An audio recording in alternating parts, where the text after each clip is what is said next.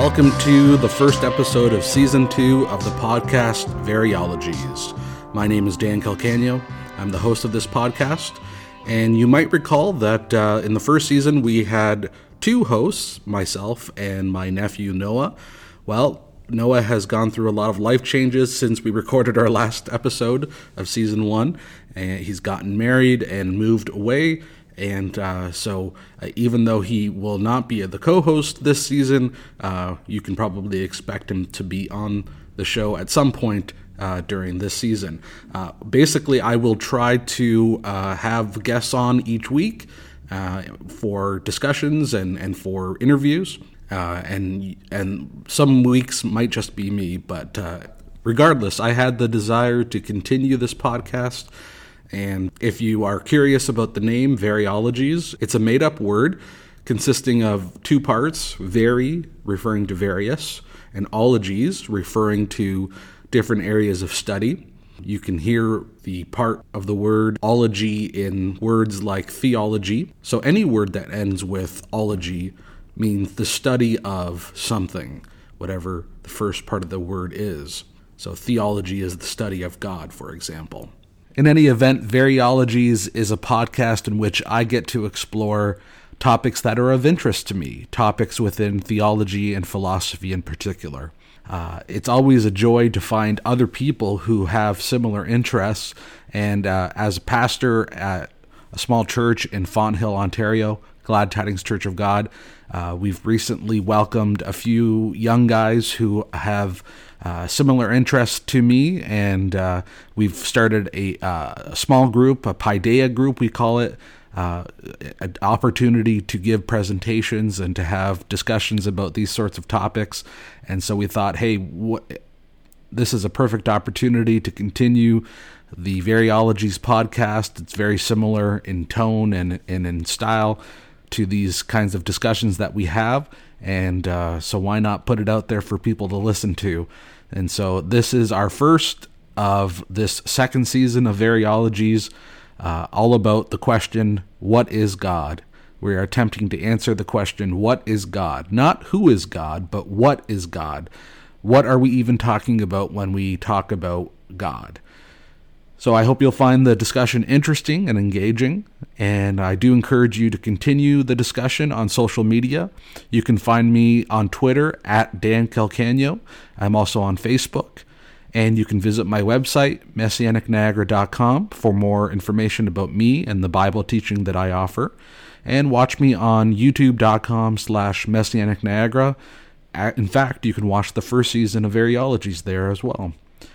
And if you haven't subscribed to this podcast on whatever platform that you are listening to this on, please do so that you can be notified when we upload a new episode.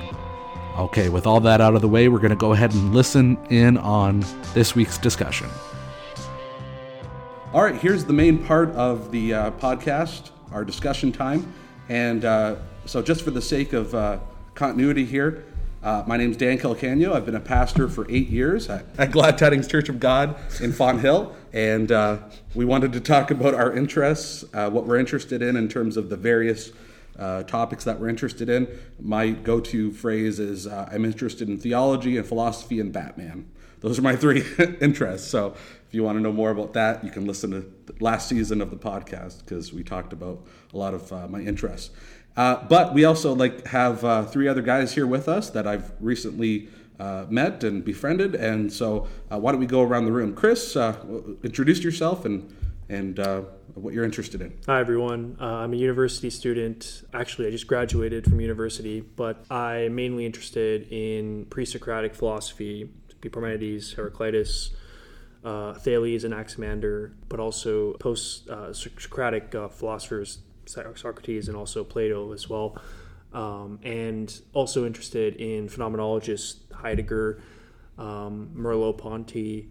My goal is to create psychological flourishing or psychological well-being through kind of bracketing experiences that make us feel happy, make us feel pleasurable, things like that. So my name is John. I am finishing an undergraduate degree in neuroscience, where I study the molecular basis of synaptic plasticity, or how the brain forms and strengthens connections.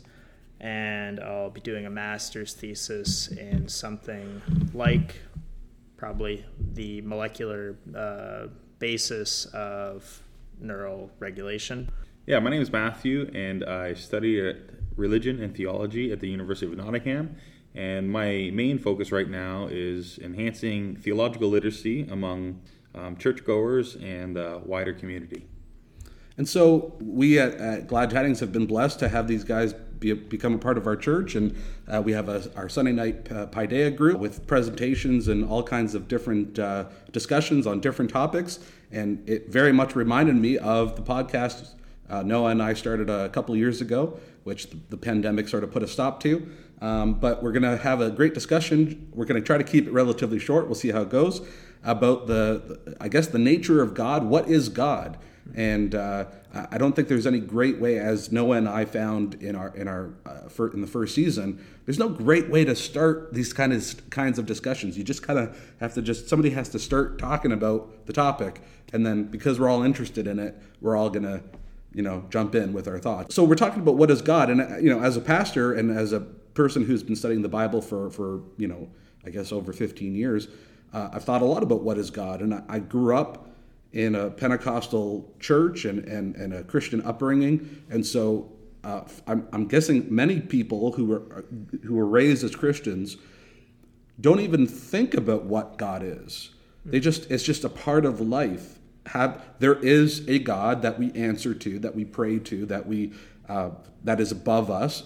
In that we mean that above us, both in terms of.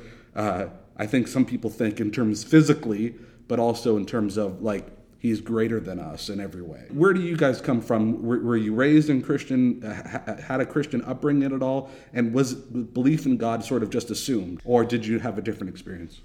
Yeah, so I just want to point out something interesting that you're saying there, Dan. You said that, for a lot of people, nobody really asks who or what God is.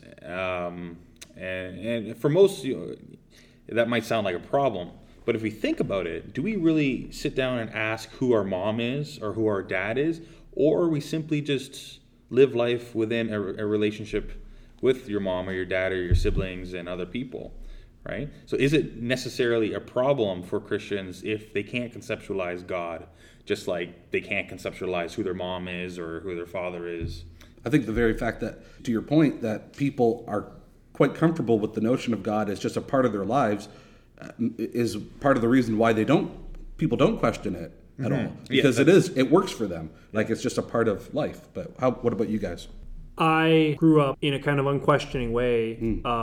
If I was to reflect on it now, I came from a Catholic background. The memories that I have of church were communion is one, and also sitting in church in the stalls, getting in touch with this stillness of hearing the priest's voice, of sitting in this quiet ease. Only reflecting now on that experience, do I see it like that? I was just very unquestioning is kind of how I see it, Unquestioning at the time, but when you look back at it now, that's kind of what God was. That's what I'm saying, that it seems as though God actually was kind of co-shaping with the environment that I was growing up in, meaning to say that it's not as if God started as this absolute idea from the very start of the journey of being in the church, but rather as if that idea was picked up. If I was to bring in a word, it was a poiesis. It was something like, it was an ongoing and foregoing productive power that was sort of made with the very experiences themselves, if that makes sense. Yes, I think that's what everybody goes through. John, what was your personal experience? If you don't mind sharing. Yeah, so I was raised in a Christian family, but I am the token atheist here, perhaps. In my experience, I think that, because initially, we were talking about the belief in God being assumed, right? I mean, I know we've sort of branched off a little bit to, how do people understand God? Do people take the understanding of God for granted? I think, though, with the original proposition, is belief in God assumed? I think, potentially it might have to be because, how are you going to ask questions that say, prove belief in God. It's probably, if we think of God as some sort of metaphysical entity, then there's no real continuity between, say, the physical world and the questions I can literally ask. Right. So just let me see if I can clarify what you were saying there.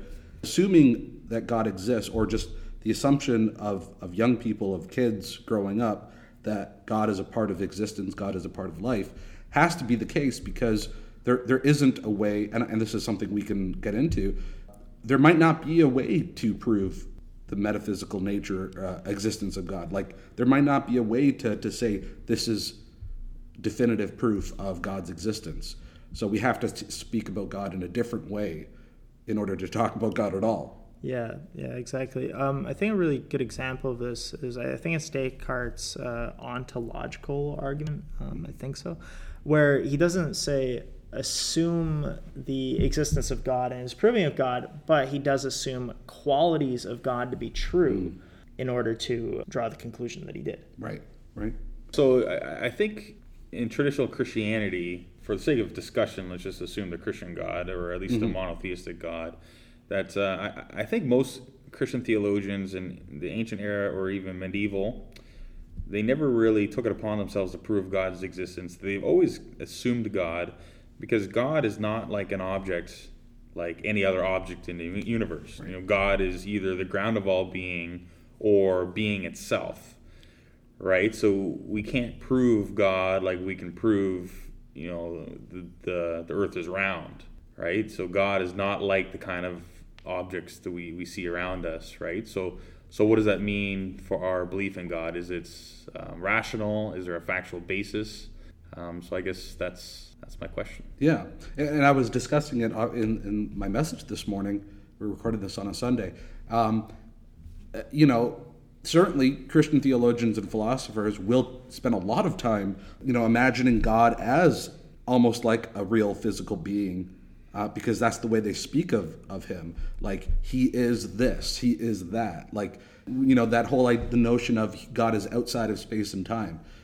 As if that has, in my opinion, that doesn't even have any real meaning. Yeah. There's a term, it's ontotheology is actually the term. Martin Heidegger really tries to kind of attack the idea as a metaphysical claim. For lack of a better alternative, we're just gesturing to this vacant, transcendent space. That, as you mentioned, it's external to us. Why is anyone talking about something like that? Right. How does that affect me? It's just about knowledge. It's not about... Yes. Yeah. That's a great way to put it. When people are dogmatic, Christians are dogmatic about, you have to understand God as being all of these different, terms, like he's omnipresent and omnipotent and all the different what would you call them? The ineffable attributes, the attributes that are transcendent. Like, okay, go ahead, but it's exactly what you just said. It's just knowledge. What does that do in terms of what God is in reality in our actual lives? That's what I'm more interested in. Maybe it's just where I'm at in my own life, but that's what I'm more interested in is, what is God when we're talking about our experience, because that's all that we have. And that goes back to, Matthew, what you and I were sort of talking about over lunch a few weeks ago, which is the idea of, like, if we look at consciousness, existence, our awareness, our consciousness, are clues as to what God could be. I don't want to say that God is some cosmic consciousness, but because that sounds kind of new agey, right? And I don't really think it fully captures who God is. But I think where most early Christians started contemplating the nature of God, they would start with essentially defining God by what he's not. Right. Okay, he's not an object. He's not a created being. He's not an animal. He's not an aspect of the natural world, like air and fire, right?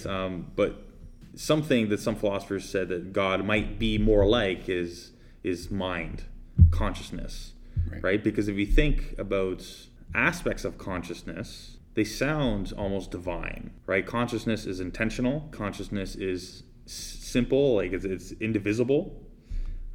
It's unified. When we consider what consciousness is, this is part of our or the theologian's ladder towards defining a more of a clear conception of who God is.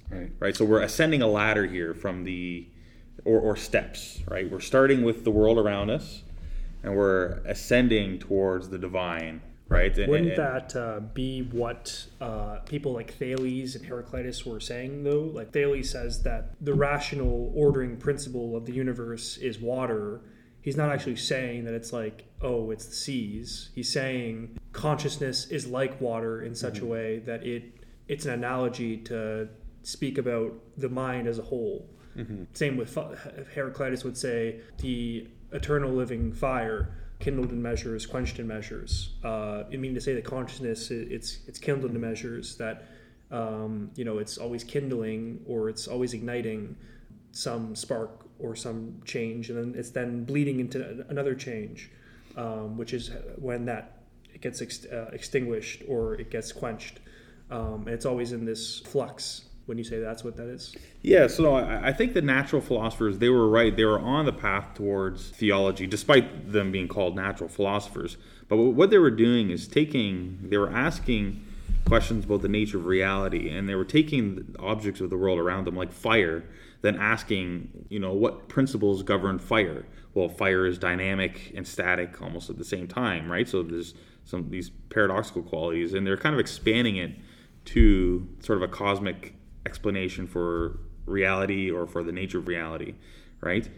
I guess the Christian's view would be that these examples, they're not reducing existence to a physical sort of property like fire or water, but they are always inadequate, right? So I think the Christian critique of the natural philosophers is that, they might disclose some aspects of who God might be, but a more complete picture would be one that's like mind rather than matter, like consciousness.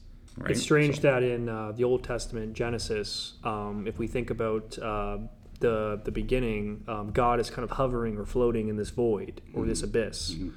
However, there's still water that's there, to my understanding as well. There's these like this water's covering the whole. The water isn't divided. It's not divided into heaven and earth as of yet. Which is an interesting thing, but it's as if God is playing with, say, the water, and he's playing with the elements rather than as if those elements are God himself. Is it fair to sum up what we're talking about here is that the struggle that people have with believing in God and with understanding what God is because it has something to do with the practice that everybody has done over the millennia, which is that which we don't know, we attribute to God. Or we like God of the gaps. The God of the gaps idea, right? Like, okay, so ancient man, we talked about ancient cosmology, right? They thought that, God was literally above the waters. There was actually water above us, and then God was above that. That's where heaven was. It's like, okay, that's not true. That's not literally true, but that's just that's the way they conceived of it, and the conception of where God was, so to speak. Now we know about the nature of what's out there in the universe, and so now we have to put God outside of space and time, because that's the furthest point of our knowledge. We don't know what that even means, so that's where we put God. That's an interesting thought, right? Like, so it's like, to me, again, and it goes back to what Christian theologians throughout the centuries have done. There's the transcendent attributes of God, the God of the gaps, right? Like, if you were just being blunt and honest, it's just all the things we don't know. Yeah, that's God. But then it's the experiential part, the part where he's the nearness of God in us and through us. I'm very much at the point in my own life, again, of being convinced that the discussion about what God, like the parts of God that we don't understand, is fruitless. There's no fruit in that. That doesn't actually help us in our lives. But if we talk about what God could be in our lives and in our minds, and how it's connected to consciousness and all morality and all the different things that go along with human experience, then it becomes helpful and it becomes relevant. That's why James Joyce says that history is a nightmare that he's trying to awake from, because it's exactly what you just highlighted. This is a historical issue in the sense of that it seems as though there was beliefs that people held in where, these beliefs were in a way self-supporting to something that we don't yet understand what that was self-supporting of, which to me is faith in general, I guess. But they had these beliefs that were kind of holding them together. But now we've gotten to a point where those beliefs are no longer valid. So we've crossed this threshold, and where we now are, I'm trying to think of an analogy. It's as if we've been stripped of our color, like as if we're now colorblind. Instead of seeing the most brilliant shades of the jaundicedness of yellow and the brightness of red, and now we're just seeing kind of the monotony of these colorless things that. And we're now saying, what was color? What was that very thing that gave things life? So an appeal. So you're saying that without an appeal to the supernatural, it's hard for us to see the world as, I don't know, I don't want to say an interesting place. Like, it becomes mundane, it becomes empty. As an effect, it does become mundane and empty, but even before it becomes mundane and empty, it becomes unnatural in a way as well. Like, this is the kind of the modernized technological age that we're now finding ourselves in, where it's now, we are, to put it bluntly, to now not think that there was, say, the god of Artemis, which was Artemis was this goddess of the hunt, and the goddess of she was also the light bringer, as well. She was Heraclitus's favorite goddess.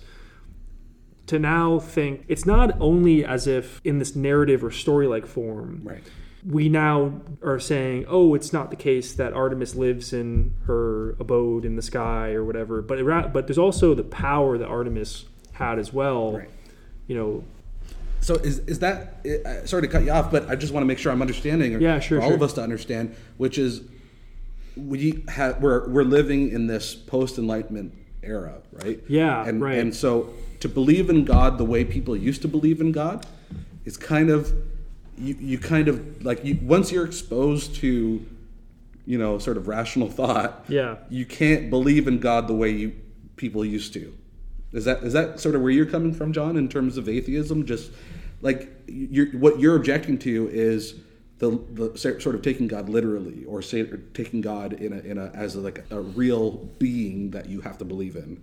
Yeah, kind of like if you wanted to go back in history, I guess it's just the case that at this point I cannot be convinced that is the way things are, because there are alternatives, viable alternatives. Yeah, that's what I'm getting at. Again, people used God, the concept of God, I think, to explain that which they didn't know, the things that were beyond us. But now we have good explanations for a lot of these things. So we can either just keep moving the goalpost, which is what a lot of Christians do. But to me, as somebody who appreciates orthodoxy, who appreciates history and tradition, but I don't feel beholden to it. So while I can respect how some Christians describe God and what God is to them, to me, God is a lot more. It's like I've moved beyond, and this sounds so pretentious, but I've moved beyond the way I used to think of God. And I've moved into a new.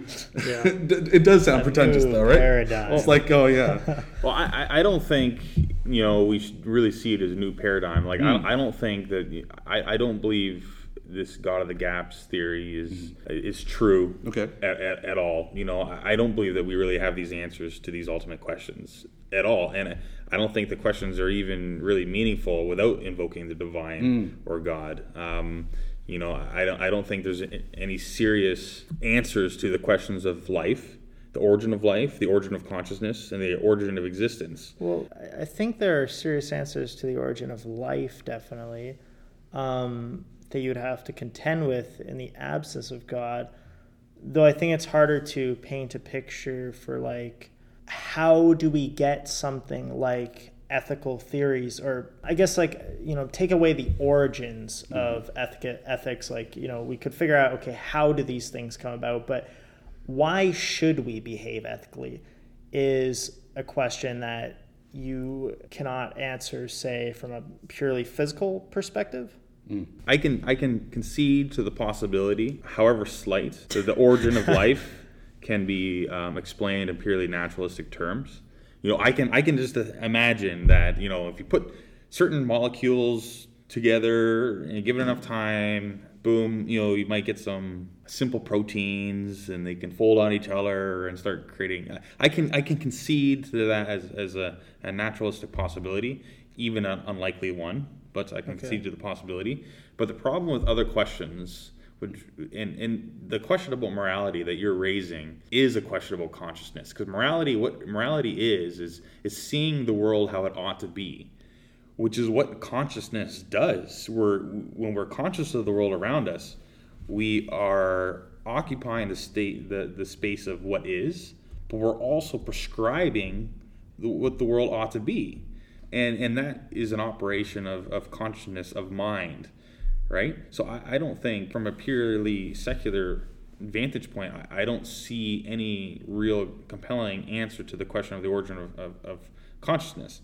And even to ask about the question of the origin of consciousness is not a God of the gaps theory, right? And that's because the very tools we have, science, to investigate questions of consciousness eludes the questions themselves. So science is by definition objective, but consciousness and conscious experience is by definition subjective, right? So you can't answer what's the origin of subjectivity, if you want to describe consciousness, is that with objective tools, right? All what you're going to get is the brain, Right. You're not going to get the mind. But I think what many people do, and I'm not trying to put words in your mouth, John. Sure. So I think what a lot of people do, a lot of secular people do who are atheists, it's not so much. It's kind of what we were saying at the beginning of. For many people growing up as Christians, growing up in a Christian home or church, belief in God wasn't really investigated or questioned. It just works. It was a part of their life, and it worked for them and their family situation. Yep. I think secular atheist people now, it's not like they figured out everything, because they'd be the first to admit they haven't figured out everything, or that even all of the theories that have been accepted are definitive proof. Nobody's going to say the Big Bang Theory is definitive. Like, we know that for sure. That's exactly how the universe began and so on. I think it's more so it's a model that works and allows for science to be done based upon it. And so it works for them. You don't need God for that. But I think you, Matthew, are raising something you've brought to my attention recent weeks and in general in this episode, which is scientists can tell us a lot about brain activity. Definitely, no question about that. But all of us are pretty clueless as to where consciousness itself, the subjective experience itself comes from. Like, where did that originate, and what is its nature, and so on. What exactly do you mean when you say like consciousness is not that God could be consciousness? It's not a God or the source of consciousness. Yeah. Right? Well, the source, if you want to call it the source, I don't have a clear definition of consciousness. Nor do I have a clear definition of God. No one does. Yeah. It's as if I think Matt would, it's kind of as if I just got a picture of my head, imagine a black TV that's not turned on, then you turn that on and the static kind of comes on, right? In the same way, how is my consciousness turned on at the moment? In other words, how am I stably and rationally kind of picking up, how are things being at the moment for me? How is it that things are being for me? How is it possible? Yeah, so viewing, just to clarify this, viewing God as a driver of consciousness, and then saying, okay, well, the God of the gaps part is that, well, is this just sort of explaining things away, right, with God? Using a God of the gaps, a God of the gap critique of theology or of God. You've said it a few times tonight and in past conversations, because we don't have a secular explanation for the origin of consciousness. So what I'm trying to say is that you can't have a secular explanation for the origin of consciousness. Okay. Or at least secular in... but can you have a theological explanation? Well, yeah, you can. But are you just saying that? Yeah, but you can't, or is there a way to explain it? No, you can't think of causality... Okay, so in the narrow, restricted sense of modern science. Okay, you need a more of expanded conception of what causality is.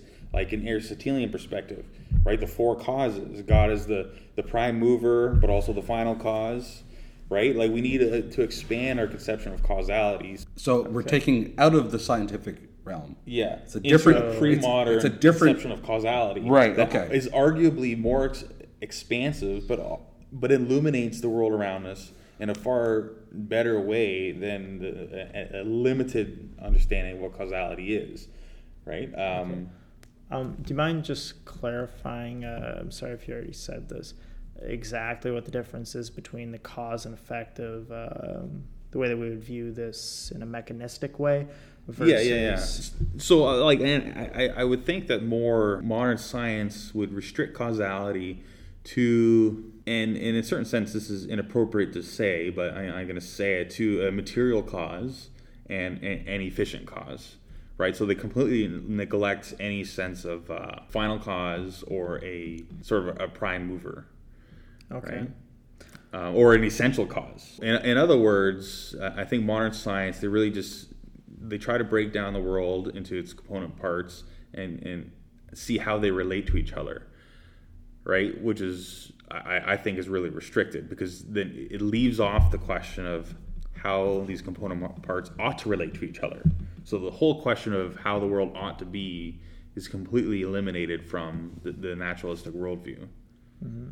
And I think what's also eliminated is when you break down things of the world to its component parts, there's no real essence that transcends time, right? So me as a human being, there is no Matthew essence of me across time. All there is the atoms that come together and they break apart. There's no enduring sense of the essence of who I am, right? Apart from a Christian worldview or a spiritual worldview? Well, yeah, no, if you're in a purely secularist... Right. How is it that there's a you beside in a secular worldview? Yeah, exactly. If like you're just a bunch of atoms. There wouldn't be a me. Like there's this, yeah. It doesn't even make sense to talk about a me. Right. There's no unity of the self.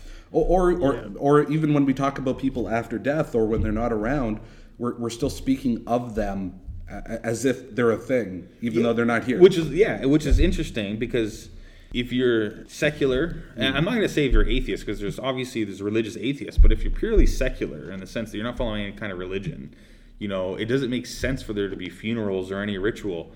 Right? Because, well, there wasn't a person there to begin with. Well, it almost seems like a bit of a straw man of a secularist position.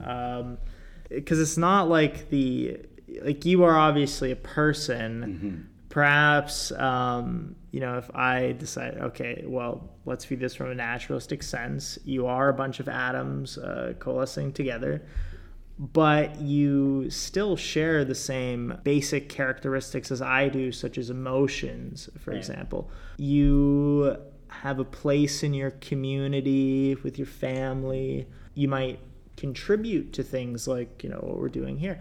Anyways, so the idea that I am going to view you solely through that lens of you are a collection of atoms and not a person, and therefore not have a funeral for you because, what am I? I think what your point is, Matthew, it's correct me if I'm wrong, is you're sort of making the point by saying that it's that very essence of who you are, the fact that we can each recognize that there's something to each of us, and because we all have that same shared experience, what you're saying, Matthew, is that is what God is, or at least part of what God is.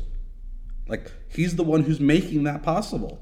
Well, yeah, I think belief in God is the condition for the possibility of really believing in things like essences of people or of things. Otherwise, we're just... Okay, you would mean as distinct from, say, a philosophical essence, the way that Descartes would describe things. I don't know how Descartes would describe things. He is a Christian, and he would define... basically, essence being fundamental attributes of a thing. That's kind of what we're talking about, right? Yeah. Well, the essence is, I know. The challenge is that defining what an essence really is really going down to the word essence comes from essentia, which meant in Latin what being, or what something is. Right. That then gets appropriated to the Greek ousia, which means occurrent and staying occurrent. So it's what stays occurrent. At least how Hegel sees it, he thinks that the Greeks only thought in terms of presence, Right. As something that is occurrent. Right. Which, if I connect that to, I think the point Matthew's making is, what else other than the concept of God is something that is continually occurring? Yeah, so that will Because then... everything else dies, everything else ceases to exist in a way. Well, then, interestingly, Goethe appropriates the... there's a term in German, it's Waren, which is essence, but it actually can be translated to that which is guaranteed, or that which indeed is that which is guaranteed. He's using it in a very special sense, though. He's using it in how kind of Matthew is describing it, that which persists or that which endures. Again, it's if I may, it's kind of what I was talking about today in my message. The image of God in us is what makes us different than all other animals. I accept that we, in a certain definition, are animals, but there's something different about us too. A purely secular materialist perspective would say, okay, we've just evolved in a different way or a more advanced way to get us here. But let's try to think above and beyond that a little more. Like there might be more to life than just what is. You know what I mean? Like there might be more to life than looking at things in a mechanical way. You have to look things as what you've been talking about a lot, Chris, which is the experience of things, the nearness of things. Well, this is what I'm trying to understand. I was going to make the comment that it seems as though there seems to be these thought styles that are governing materialists and rationalists, and then like mystics who seem to have, to me, it's a disconnection. It's a very strong, almost a false word. It's a disconnection to what is, so that in a way they get so far away from what is that they begin to find a disanchoring to what you were describing with the essence of something. Yeah. The way Christians have traditionally engaged with God is that, I don't want to say God was just assumed. God is how they interpret the world. Like it wouldn't make sense for them to ask the question, how do you know God exists? God, they never would have asked they that would question. They would interpret the world as creation. Right. And it follows naturally that creation is here, so there must be a creator. Right? There's a moral law. We all believe in morality, so there's a moral law giver. Right? Like that's how they thought, and I think that's generally how Christians should think. But it's a matter of interpretation. And I think that this way of interpreting the world around us as creation illuminates our world. Right. Because it becomes meaningful, purposeful. Yeah. Right? So there is no sharp distinction between is and ought. And it's commonsensical. Because it speaks to our experience. So it does. So it illuminates our experience, Yeah. right? Because every day you wake up as if the world was disclosing reality to you. Right. I don't necessarily think that we'd call like morality and consciousness an illusion. These things have to be reinterpreted in a secular perspective, so they're not how we traditionally thought of them. How do we obtain a deep sense of meaning in a secularist worldview? A lot of atheists say, oh, well, I just go about my day-to-day. It doesn't really affect me. But, are these people really grappling with those things on a deep level? As usual, with all of these discussions, we're not going to fully answer all these questions. Yeah. But this is the Logos in action. This is us speaking and discussing things so that we can get further along in our understanding. And quite frankly, that is, to me, one of the essences of what God is when people come together and talk and try to figure things out. Well, that's all the time that we have for in this episode. Thanks so much for listening. My name again is Dan Calcagno, and I encourage you to continue to engage the Logos. Let's continue the discussion on social media. You can find me on Twitter at Dan Calcagno. I'm on Facebook. We're also going to be launching social media for Variologies. Please subscribe to this podcast on whatever platform that you're listening to this on, and visit messianicniagara.com for more about me and the Bible teaching that I offer. But thanks again for listening. Hope you'll listen to us next time. Take care.